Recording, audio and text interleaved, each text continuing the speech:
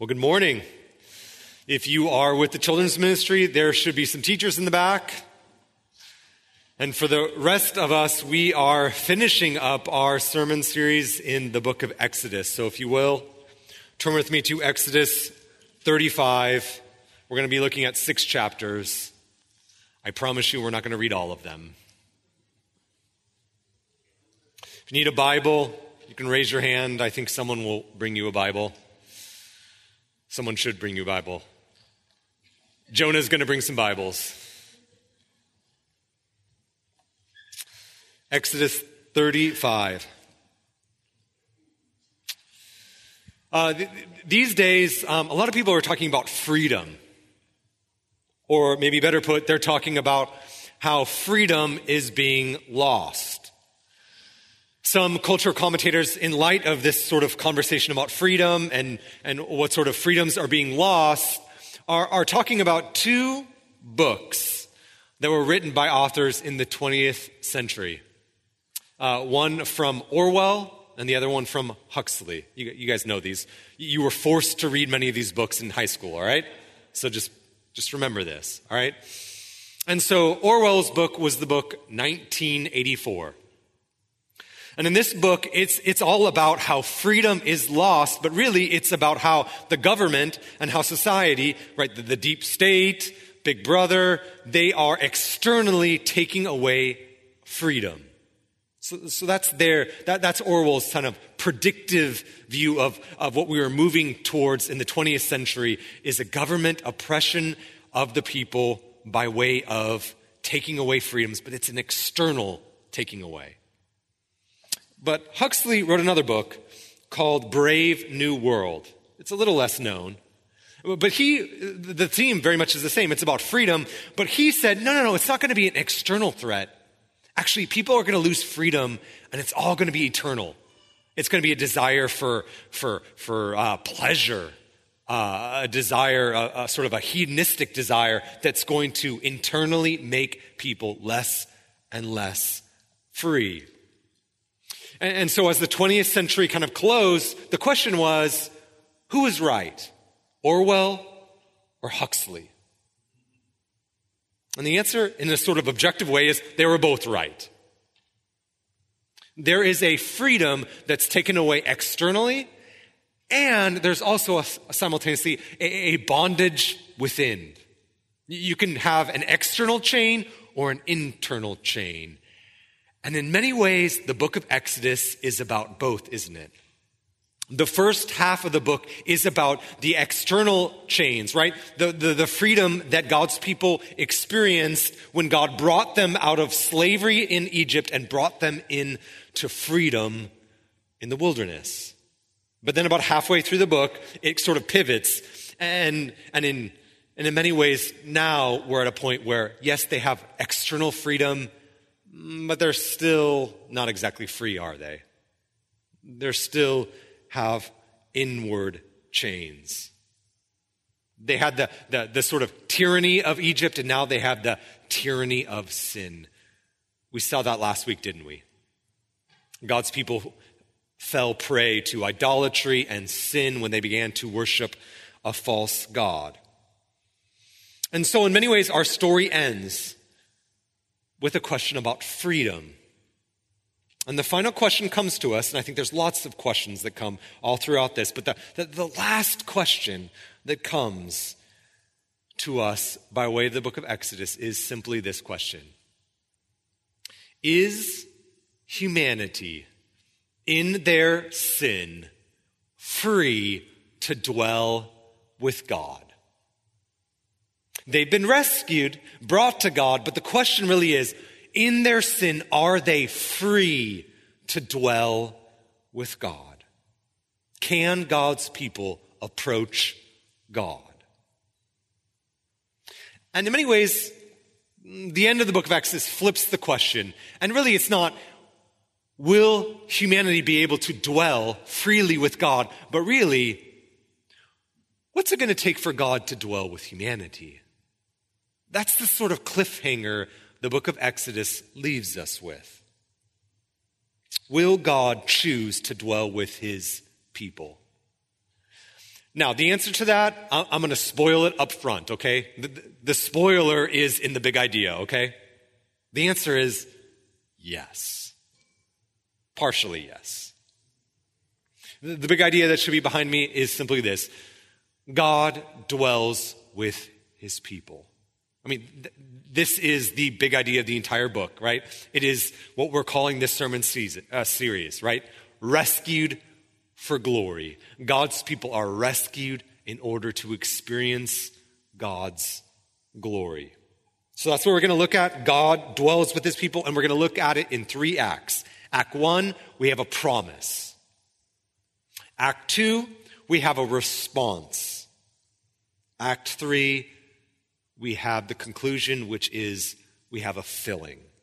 So look in chapter 35, the promise. Verse 1, chapter 35, verse 1. Moses assembled all the congregation of the people of Israel and said to them, "These are the things that the Lord has commanded you to do. 6 days' work shall be done, but on the 7th day you shall have a Sabbath of solemn rest, holy to the Lord. Whoever does any work on it shall be put to death. You shall kindle no fire in all your dwelling places on the Sabbath day." We'll stop there. That's the promise. So if you remember Moses, right, starting in chapter 20, Moses is going up and down the mountain to meet with God. And now Moses is down on the mountain. He's meeting with the people. And they assemble and they say, okay, what's next?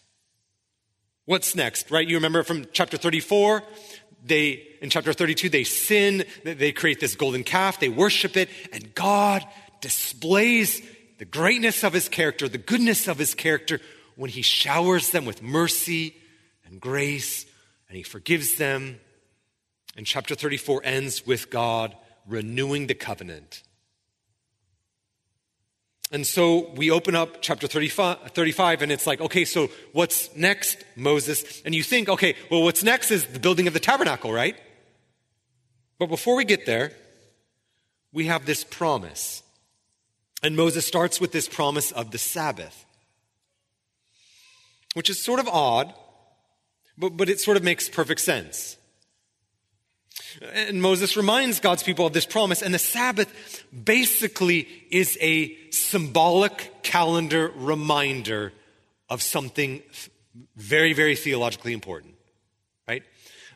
The Sabbath is a calendar reminder every week that God's people are to be in a promise relationship with God. Their fundamental relationship between God and the people, that relationship is going to be bound up in promise.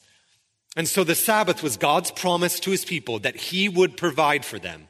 He would protect them. It was a promise and a reminder that he would give them the promised land where they can find rest.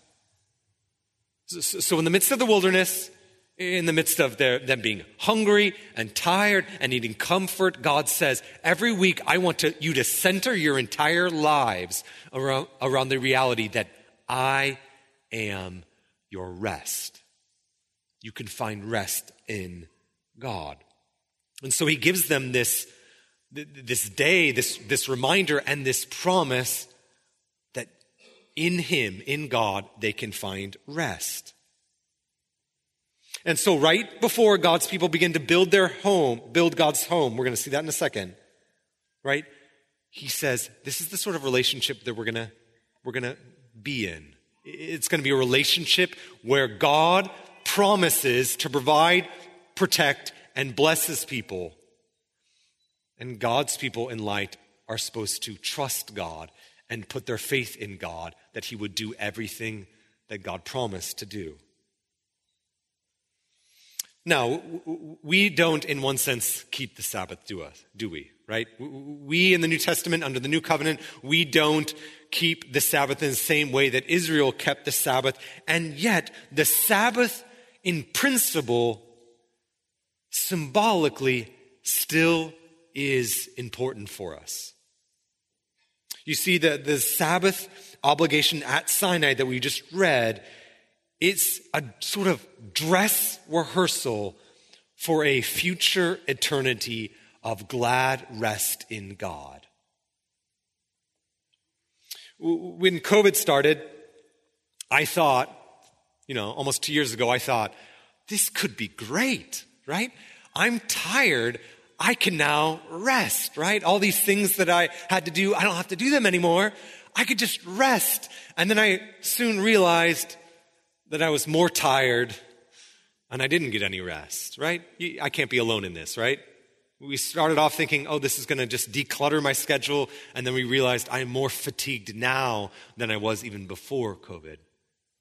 And I think the reason is that we look for all these things that are going to give us rest. Right? We think, okay, I'm tired emotionally, so maybe I just need to emotionally numb out and turn on Netflix. Or we just think I've got so many things in the schedule, so I just need to cut out some things and add some other things. And so we do all these sorts of things, thinking that we're going to find rest, and we do them, and then we realize they didn't really provide us rest. We're still tired. We're still sleepy. We're still exhausted. And so God in the Exodus, he reminds us that actually when we turn to anything other than God to provide us for ultimate rest, we're just going to be tired. Because God alone is the promise keeper of our rest. So if we want rest, if we want to enjoy rest, we need to be reminded of where rest comes from, and it ultimately comes from a divine origin. It comes from God. So in that sense, the Old Testament Sabbath is sort of a shadow that is fulfilled in Jesus Christ. Jesus is the fulfillment of the Sabbath. He is where we can find rest. Rest not just from physical labors, but rest ultimately from our spiritual labors. This is what Jesus says to us, right? He says, "Come to me, all you who labor and are heavy laden, and I will give you rest. Take my yoke upon you and learn from me, for I am gentle and lowly of heart, and you can find rest for your souls." That's what Jesus says. And the point simply is this: if you are tired, if you are exhausted, if you've just worked and worked and worked, you can find rest in Jesus. If you're feeling guilty, if you're feeling shame, if you're feeling like I've just been running from Jesus, well, you can find rest in Jesus. Jesus is the fulfillment of the Sabbath. He doesn't just forgive our sins, he lets our hectic hearts slow down and find rest in him. We all go looking for lots of things to find rest, but really only Jesus is where we can find rest. If you were to read the book of Hebrews, in chapter 3, it talks about this whole idea of entering rest, entering God's rest. Now, how do we enter rest, right? That just seems sort of abstract. God says, enter my rest, but how? My friend was telling me this story a couple years ago, and he was having some headaches, and so he went into the doctor and they ordered a CAT scan. And so he got his CAT scan, and then they gave him the results of that CAT scan, and he had to walk downstairs holding it until he could meet with a doctor to explain it. Now, what did my friend do? He did what any of us would do. He opened it up and read it. And so he's sitting there for about a half hour reading it, and he's seeing words that he doesn't exactly understand, words like anomaly, words like irregular, and he's starting to freak out. He's starting to sort of panic because he's just staring at this piece of paper. Now, everything was fine. He wasn't a doctor. He couldn't interpret this, but he was trying, and as he was staring at this piece of paper, he started to worry and get anxious. He was exhausting himself because he was staring at this piece of paper. I think that's what we do often. We think, I'm just so tired, but then we look at things, we look at things thinking that that's where we're going to get our rest from, and they just wear us out.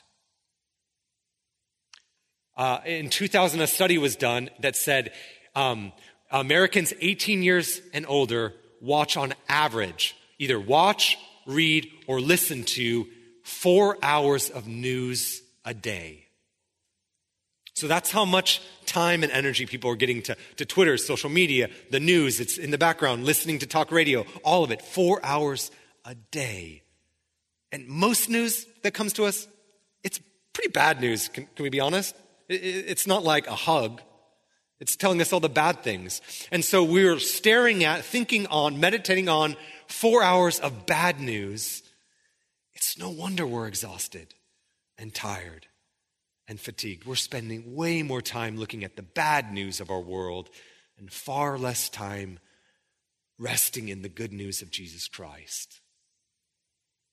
And so what does it look like? What does it look like in the book of Hebrews when it says enter God's rest? Well, it looks like meditating on, worshiping, thinking on, reading all about Jesus Christ. Like I know of no other way of resting in Jesus other than filling your life, centering your life, arranging your life in a rhythmic way, in a scheduling way, just doing all these sorts of things in order to think through, how do I filter everything that the world is throwing at me and then filtering it through a Christian worldview.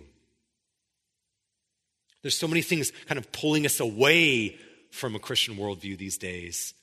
The question is, how do we put things into our lives that remind us about who God is, that he reigns, that he has promises that he's going to fulfill, that he is good, that he's got plans for us, that we're going someplace, that we have a purpose in life. All these sorts of things. How do we put them into our lives so that we can fill our hearts with them and our minds with them so that they can preoccupy our minds instead of all of the things that just exhaust us and frankly terrify us? So maybe, by way of application, maybe taking a self-inventory of things in your life, things that are coming into your life, and think, is this producing life and happiness? Am I more restful having brought this into my life, or is this just tiring me more out? And if so, maybe fill it with something that actually brings you life, like a walk or going on a run with someone, exercising with someone, or reading a good book, or those sorts of things. So that's sort of the first, this promise that comes. This promise, it's the promise of the Sabbath, but it's a promise that says, hey, we're in this relationship. It's a relationship of promise, and God is the one who keeps it. We're going to see all the time, God's people are not the promise-keeping people. They're going to break God's promise over and over again, but God is the promise keeper. He promises that he's going to bless, provide, and protect his people. Well, that's the first kind of act. It's the act of God promising his people that he's going to do good to them. But then after this promise, we have a response. And this response is, if we can kind of capture it, it's the response of faithfulness, okay? God's people are faithful. And I just want to point it out, and I'm going to point out a lot of examples of their faithfulness because it doesn't happen all that often, okay? Right? If you just read the Bible and you just underline all the time that people are faithful completely, you know, you're not going to underline that much. And here we have an example, a wonderful example of God's people being faithful to God. So this entire section, and it's chapter 35 all the way to the end of chapter 40, it is a description of God's people's faithfulness. And we're going to look at two sort of examples or two fruits of their faithfulness. God's people give and God's people obey. That's what we're going to look at. And you might notice that this whole section is framed with a sort of description of the building of the tabernacle. It's pretty much a copy and paste of chapter 25 through 31, all right? It's a copy and paste, but in chapter 25 through 31, God gave Moses an instruction for how to build it. And then, starting in our chapters, now it's the construction of the tabernacle. So, go with me to verse 4. So, Moses said to all the congregation, this is chapter 25, or 35. Moses said to the congregation of the people of Israel, "This is the thing that the Lord has commanded. Take from among you a contribution of the Lord. Whoever is of generous heart, let him bring the Lord's contribution: gold, silver, bronze, blue and purple and scarlet yarns of fine twined linen, goat's hair, tanned ram's skin and goat skin, acacia wood, oil for the light, spices for the anointing oil and for fragrant incense, and the onyx stones, the stones of the setting, for the ephod and for the breastpiece. Now, skip down to verse 20. Then all the congregation of the people of Israel departed from the presence of Moses, and they came, everyone whose heart stirred him, and everyone whose spirit moved him, and brought the Lord's contribution to be used for the tent of meeting, and for all its service, and for the holy garments. So they came, both men and women, all who were of willing heart brought brooches and earrings and signet rings and armlets, all sorts of gold objects, every man dedicating an object of gold to the Lord. And everyone who possessed blue or purple or scarlet yarn of fine linen of goat's hair and tanned ram's skin of goatskin brought them. Everyone who could make a contribution of silver or bronze brought it to the Lord's contribution. And everyone who possessed acacia wood of any use in the work brought it. And every skillful woman spun with her hands, and they all brought what they had spun in blue and purple and scarlet yarn and fine twined linen. All the women whose hearts stirred them to use their skill spun the goat's hair. And the leaders brought onyx stone and stones to set for the ephod and for the breastpiece, and spices and oil and light and anointing. And it goes on and on and on, right? The list is outrageous. Then chapter 36. Bezalel and Aholiab and every craftsman in whom the Lord had put skill and intelligence, to whom they to know how to do any of the construction of the sanctuary, shall work in accordance with all the Lord had commanded. Verse 2. And Moses called Bezalel and Aholiab and every craftsman in whose mind the Lord had put skill, everyone whose heart stirred him up to do work. And they received from Moses all the contribution that the people of Israel had brought for doing the work on the sanctuary.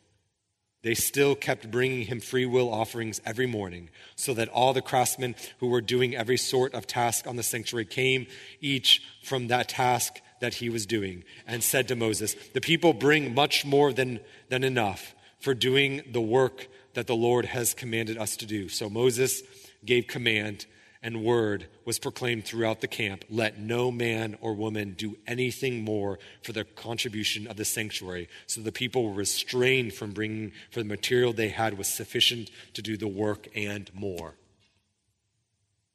So Moses has the blueprint from God, and now he sort of collects everything that he needs, right? And so from verse 4 all the way through verse 19, we have a list that Moses says, these are the things I need in order to build the tabernacle.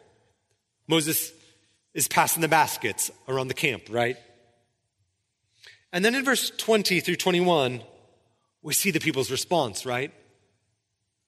They come and they bring their contributions. But did you notice more than 3 times what the sort of description of the people? Right?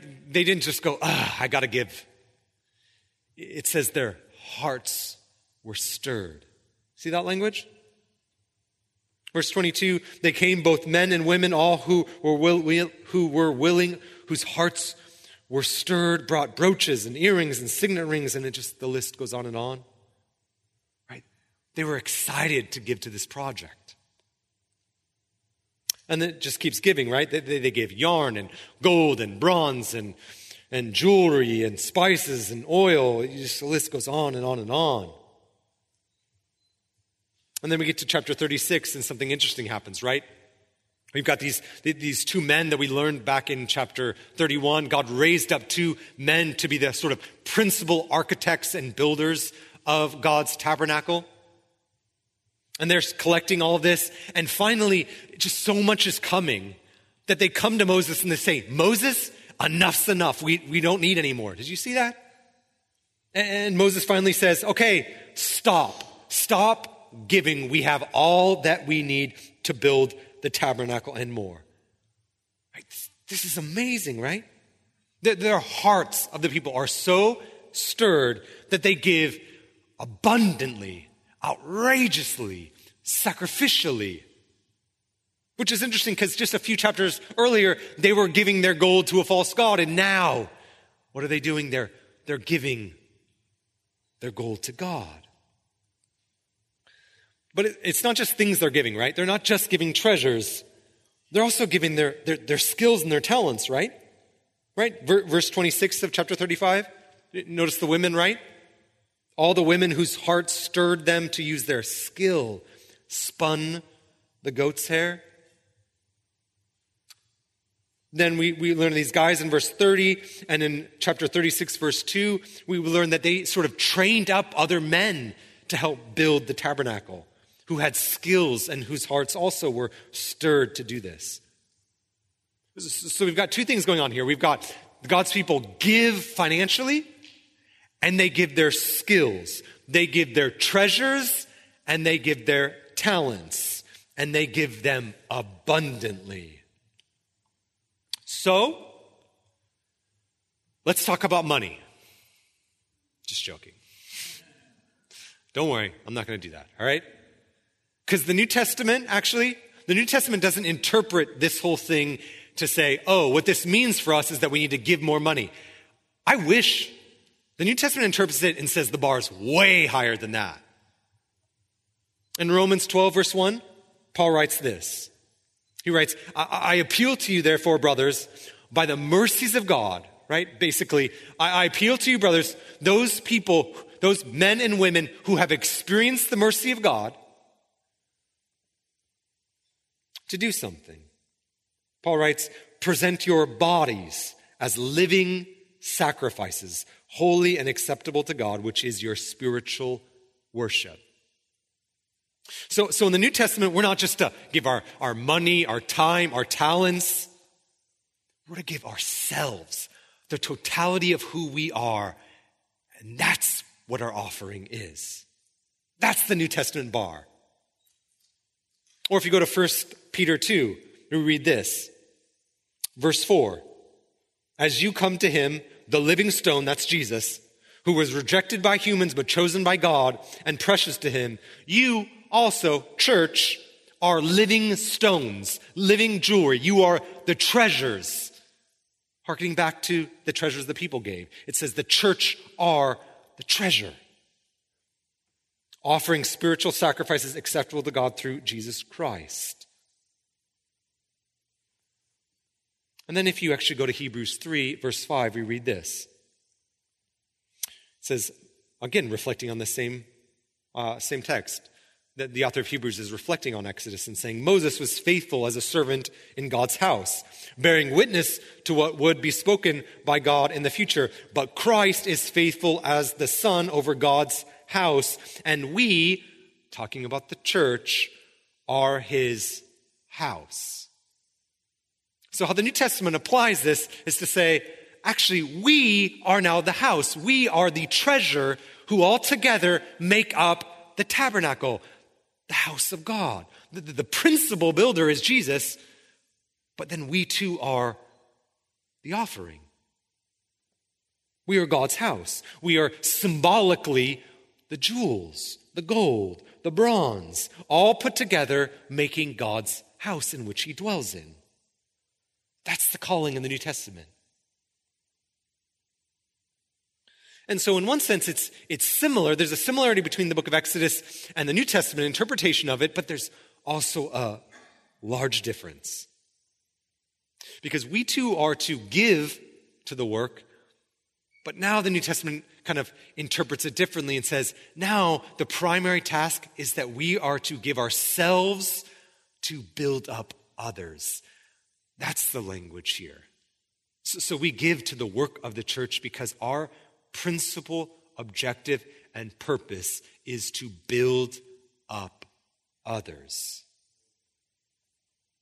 So a Christian, if we just think of it, what is a Christian in their identity? A Christian is someone who has been forgiven, who meets God and is forgiven, transformed by God, has a new heart, and then God does something. God takes that Christian, forgiven, redeemed, transformed, and puts them in a community so that they now can be built up and help others be built up. That's what a Christian is. Remember the last thing Jesus says to the disciples? One of the last things in Matthew? He says, go, make disciples of all nations, which is basically shorthand for go, make disciples by building them up. Build them up in Christ. So what does faithfulness look like? Well, it looks like giving your lives to building others up, to being built up by others, and then also helping others be built up in Christ. Now, I'll be honest, at different seasons, what this looks like in the life of the church looks different, right? Different people in different seasons have different capacities. But the point is that whatever season you're in, you are first and foremost purposed to build one another up. That's what it means to be the church. That's what it means to be God's treasured possessions. We are, in one sense, meant to, purposed for, building one another up in Christ, giving ourselves to that work. And I'd say that if you've done this, or as you're doing it, my guess is that you would say that there is nothing more glorious and rewarding than that very work, than giving yourselves to building one another up, to encouraging their faith in Christ, to pointing them to the hope of the gospel, to helping them understand God's word more, right? To remind them of the promises of God, to read books with them, to go on walks. We all have jobs, right? We all have to make living. We all have jobs. We all do various things. But fundamentally, we are not doctors who are Christians. We are not teachers who are Christians. We're not fathers or mothers or parents who are teachers. No, we are first and foremost Christians. That is our fundamental identity. And so as we do all those other things, we are to permeate those spheres, those areas, those identities with our Christian identity. And so we should, as we work, as we live, as we play, as we do all these sorts of things, we should be thinking through, what does it look like to do them distinctly Christianly? Like, how can I build others up in Christ as I live out these different spheres of my life? That's what faithful looks like. And that's what we see in Exodus.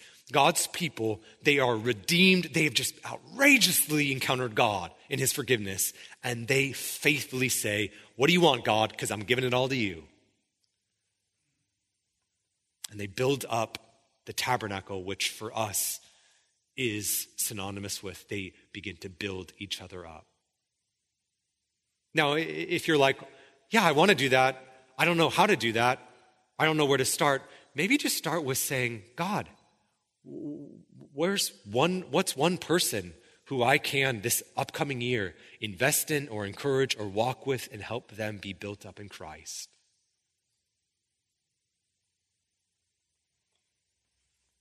So that's the first. We see their faithfulness kind of manifesting in their giving. But then there's a second. We see it actually in their obedience. So starting in chapter 36 all the way to chapter 40, I'm not going to read any of it, okay? I'm just going to point some things out to you, okay? It is basically a copy and paste, although it's in a different order, but it is a copy and paste of what we read in chapters 25 through chapter 30. And so now they're building the tabernacle. But if you remember from the sermon I did a few weeks ago talking about the instruction of the tabernacle that God gave Moses in chapters 25 through 30, you realize that I said that it's really purposeful what God is doing, that these elements are theologically communicating something. So the gold, the bronze, the intricate details, the fabric are all communicating the glory, the holiness, the majesty, the perfection and completeness of God, right? That's what the tabernacle was meant to do. It was a physical manifestation of a theological truth that God is big and don't mess with the big God, right? But here, the emphasis is not on sort of theologically communicating the completeness of God. Actually, it's the exact opposite. It's communicating the completeness of their obedience, the people's obedience. I'm going to point out, but if you flip over to chapter 39, there is a phrase that comes up time and time and time and time again. And it's this phrase. The phrase is, they did X, they did this, they did that, just as the Lord commanded. So in chapter 39, this is talking about the priestly garments, right? And we read that language come up multiple times. We see it, just glance at it. We see it verse 2, verse 5, verse 7, verse 21, 26, 29, 32, 42, 43. And it's not just this priestly attire. If you go to chapter 40, right? And now this is talking about the tabernacle. Same language. Look at verse 16. Then Moses did according to all that the Lord commanded, so he did. And it just keeps going. Verse 19, 21, 23, 25, 26, 29. And if you don't count verse 32, which I actually think is bracketing this entire section, then that makes 7 times symbolically the sort of number of completion in the discussion of the tabernacle that God's people did everything down to the very detail according to God's word. Now, why this repetition? Why in the world do we see this repetition come up over and over again? Well, my teacher used to say that repetition reveals emphasis, right? Emphasis, right? It was funnier to me, right? Repetition reveals emphasis. And so here we see the emphasis is really on their faithfulness, isn't it, right? And I just want to point it out because it's sort of rare. God's people faithfully obey God as they build the tabernacle down to the very details. They weren't messing around. They weren't like, maybe a window would be good here. We'll knock this. No, they didn't do anything. God's word spoke. God spoke, and they listened, and they obeyed. So here we see what faithfulness looks like. And the second thing that faithfulness looks like is that it looks like obeying. Now, that's a hard word, right? I mean, it's even a hard word to say, obedience. It's kind of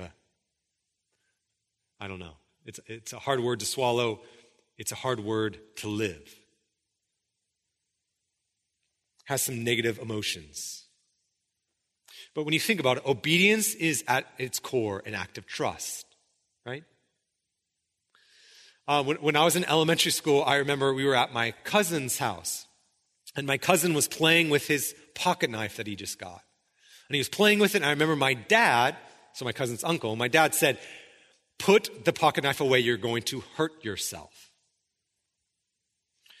My cousin didn't listen.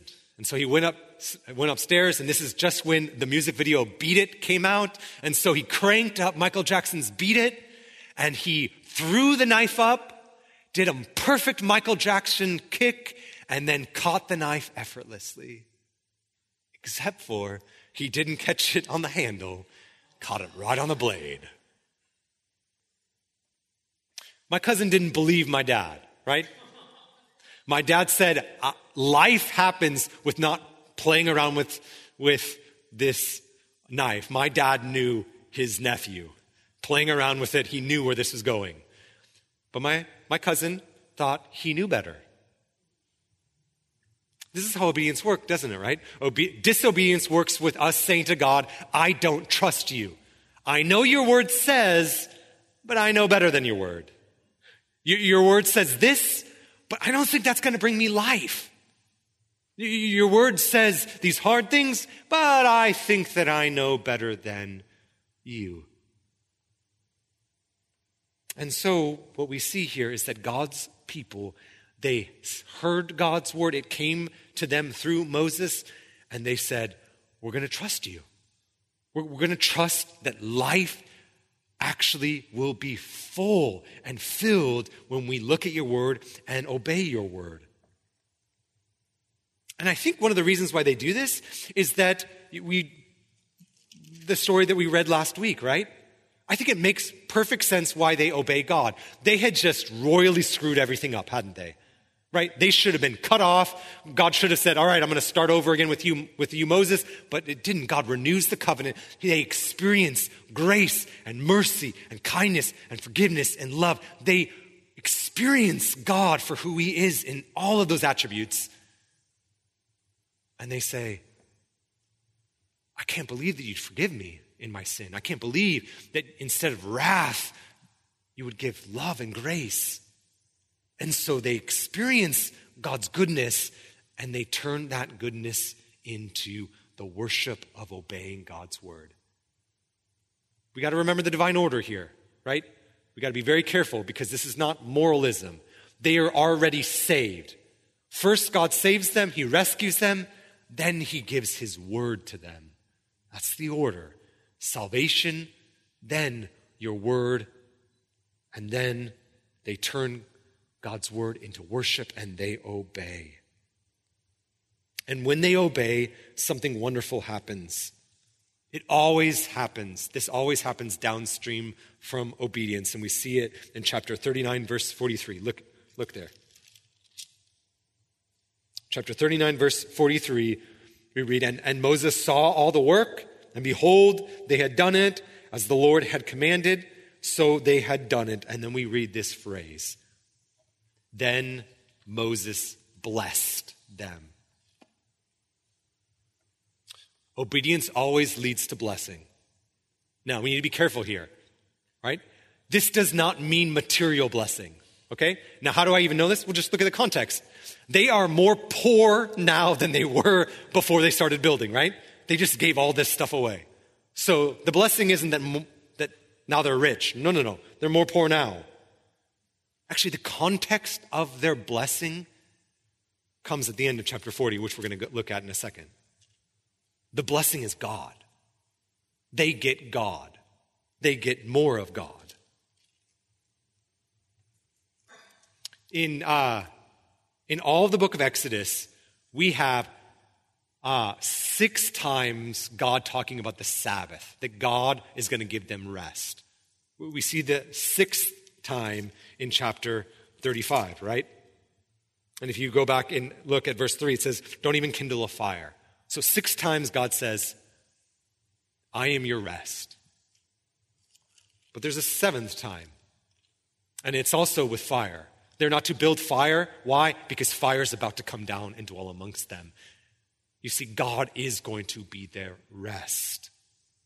And so the blessing of their obedience after having been saved isn't that they get more goods, they get more of God. God's going to dwell with them. That's what faithfulness looks like. Faithfulness as a blessing looks like going deeper with God, understanding more of who he is, understanding in a deeper way what you've been saved from, understanding who he is and his promises. That's the ultimate blessing that God gives as we're faithful. It's not things. It's not treasures. It's not goods. It's ultimately God himself.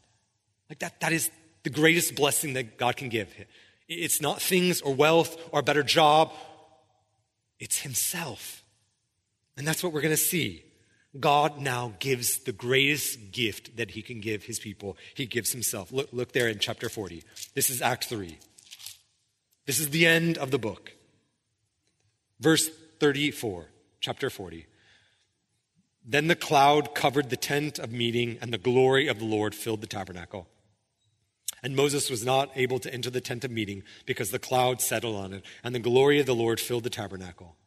Throughout all their journeys, whenever the cloud was taken up over the tabernacle, the people of Israel would set out. But if the cloud was not taken up, then they did not set out till the day that it was taken up. For the cloud of the Lord was on the tabernacle by day, and fire was in it by night, in the sight of the house of Israel throughout all their journeys.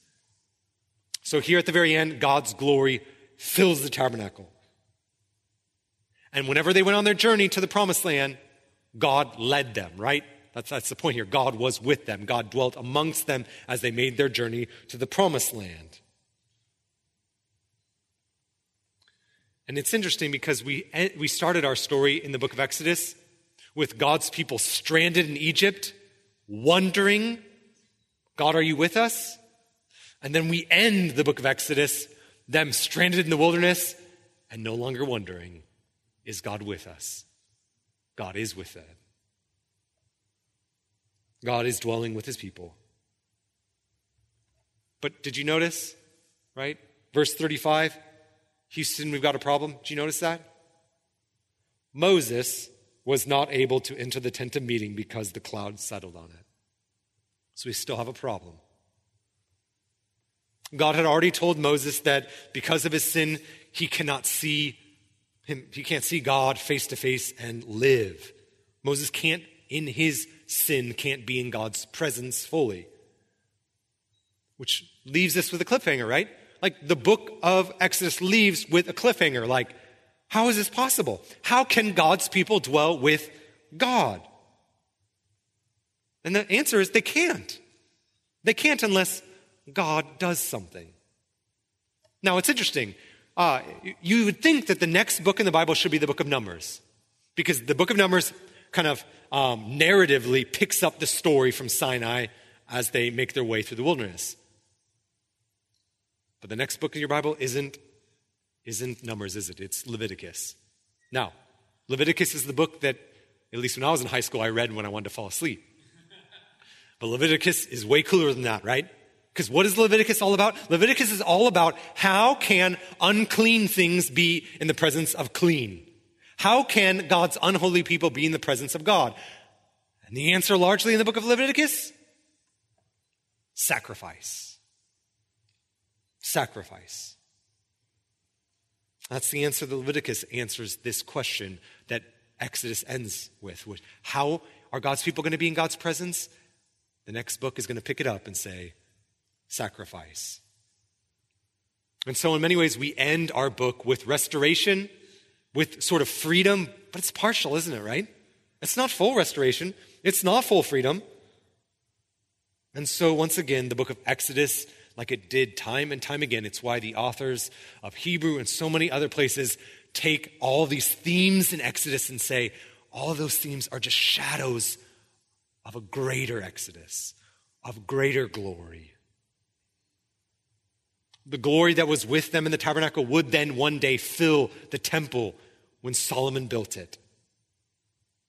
But do you know the last time we see glory? It's in the book of Revelation, chapter 21, right? Exodus ends with glory, but the entire canon of Scripture ends with glory. Chapter 21, verse 2. And I saw the holy city, New Jerusalem, coming down from heaven, from God, prepared as a bride adorned for her husband. And I heard a loud voice from the throne saying, behold, the dwelling place of God is with man. He will dwell with them, and they will be his people. God himself will dwell with them as their God.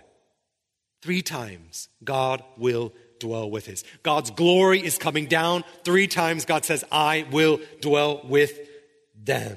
And it says there's going to be no mourning, crying, no pain. The former things have passed away. Now, compare and contrast. Notice the difference. Did you see the language? In the Exodus, the language of glory filling, the language is the tabernacle, right? It's a house. But in Revelation, the principal metaphor is no longer house. It's husband-wife. Did you notice that? Verse 2, a bride adorned for her husband. That's the image now, which is symbolically communicating something that Moses could never have dreamed of. An intimacy that Moses never dreamed of. What the author of Revelation is saying, what John is saying, is that what Moses could not conceive of, which is actually being close, having unfettered access to glory as a husband does with a wife, that's going to be a reality one day. Right? Glory was veiled always. But one day when new creation bursts forth, we will no longer need a veil. We're going to be in God's glory, and we won't need to be afraid or fearful or have a veil. We will just be in his presence. Now, how in the world is that possible? How can God's glory be with sinful man? Like, how do you bridge Revelation 21 with Exodus 40? Phil read it earlier. It's John 1, isn't it? It's John 1. It's Jesus.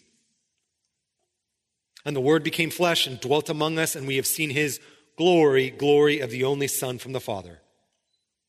Now, what would this glory do? How would this glory reign in the midst of his people? How would this glory dwell? Well, he wouldn't just dwell in the incarnation. That's Christmas. He wouldn't just dwell. But that glory dwelling in humanity, God and man together, had a purpose. He was marching towards Jerusalem, right? Christmas in Bethlehem starts, but it ends in Calvary, when glory is revealed as God himself sent his Son to die for sins. And what happens when Christ dies? A veil is torn, ripped top to bottom, signaling that now God's people can be in God's presence. Sinful man can be in God's presence, all because God the Son took their sin for them. So in the Exodus, the veil guarding the Holy of Holies, it had 2 cherubim. But in Jesus' death, it's removed. And now we can have access to God. Impossible in Moses' day. A dream in Moses' day. Just something he yearned for. Now through Jesus Christ, we now have. But again, it's partial. We still have sin and weakness, and so we too are still waiting the consummation of glory when we will see his face, when we will see his face and see it perfectly, eternally. So, let me ask this question and we're done. Are you free to dwell with God? Is humanity free to dwell with God? Yes, but only through Jesus Christ. That is the only way man can dwell with God, through the glory of the cross.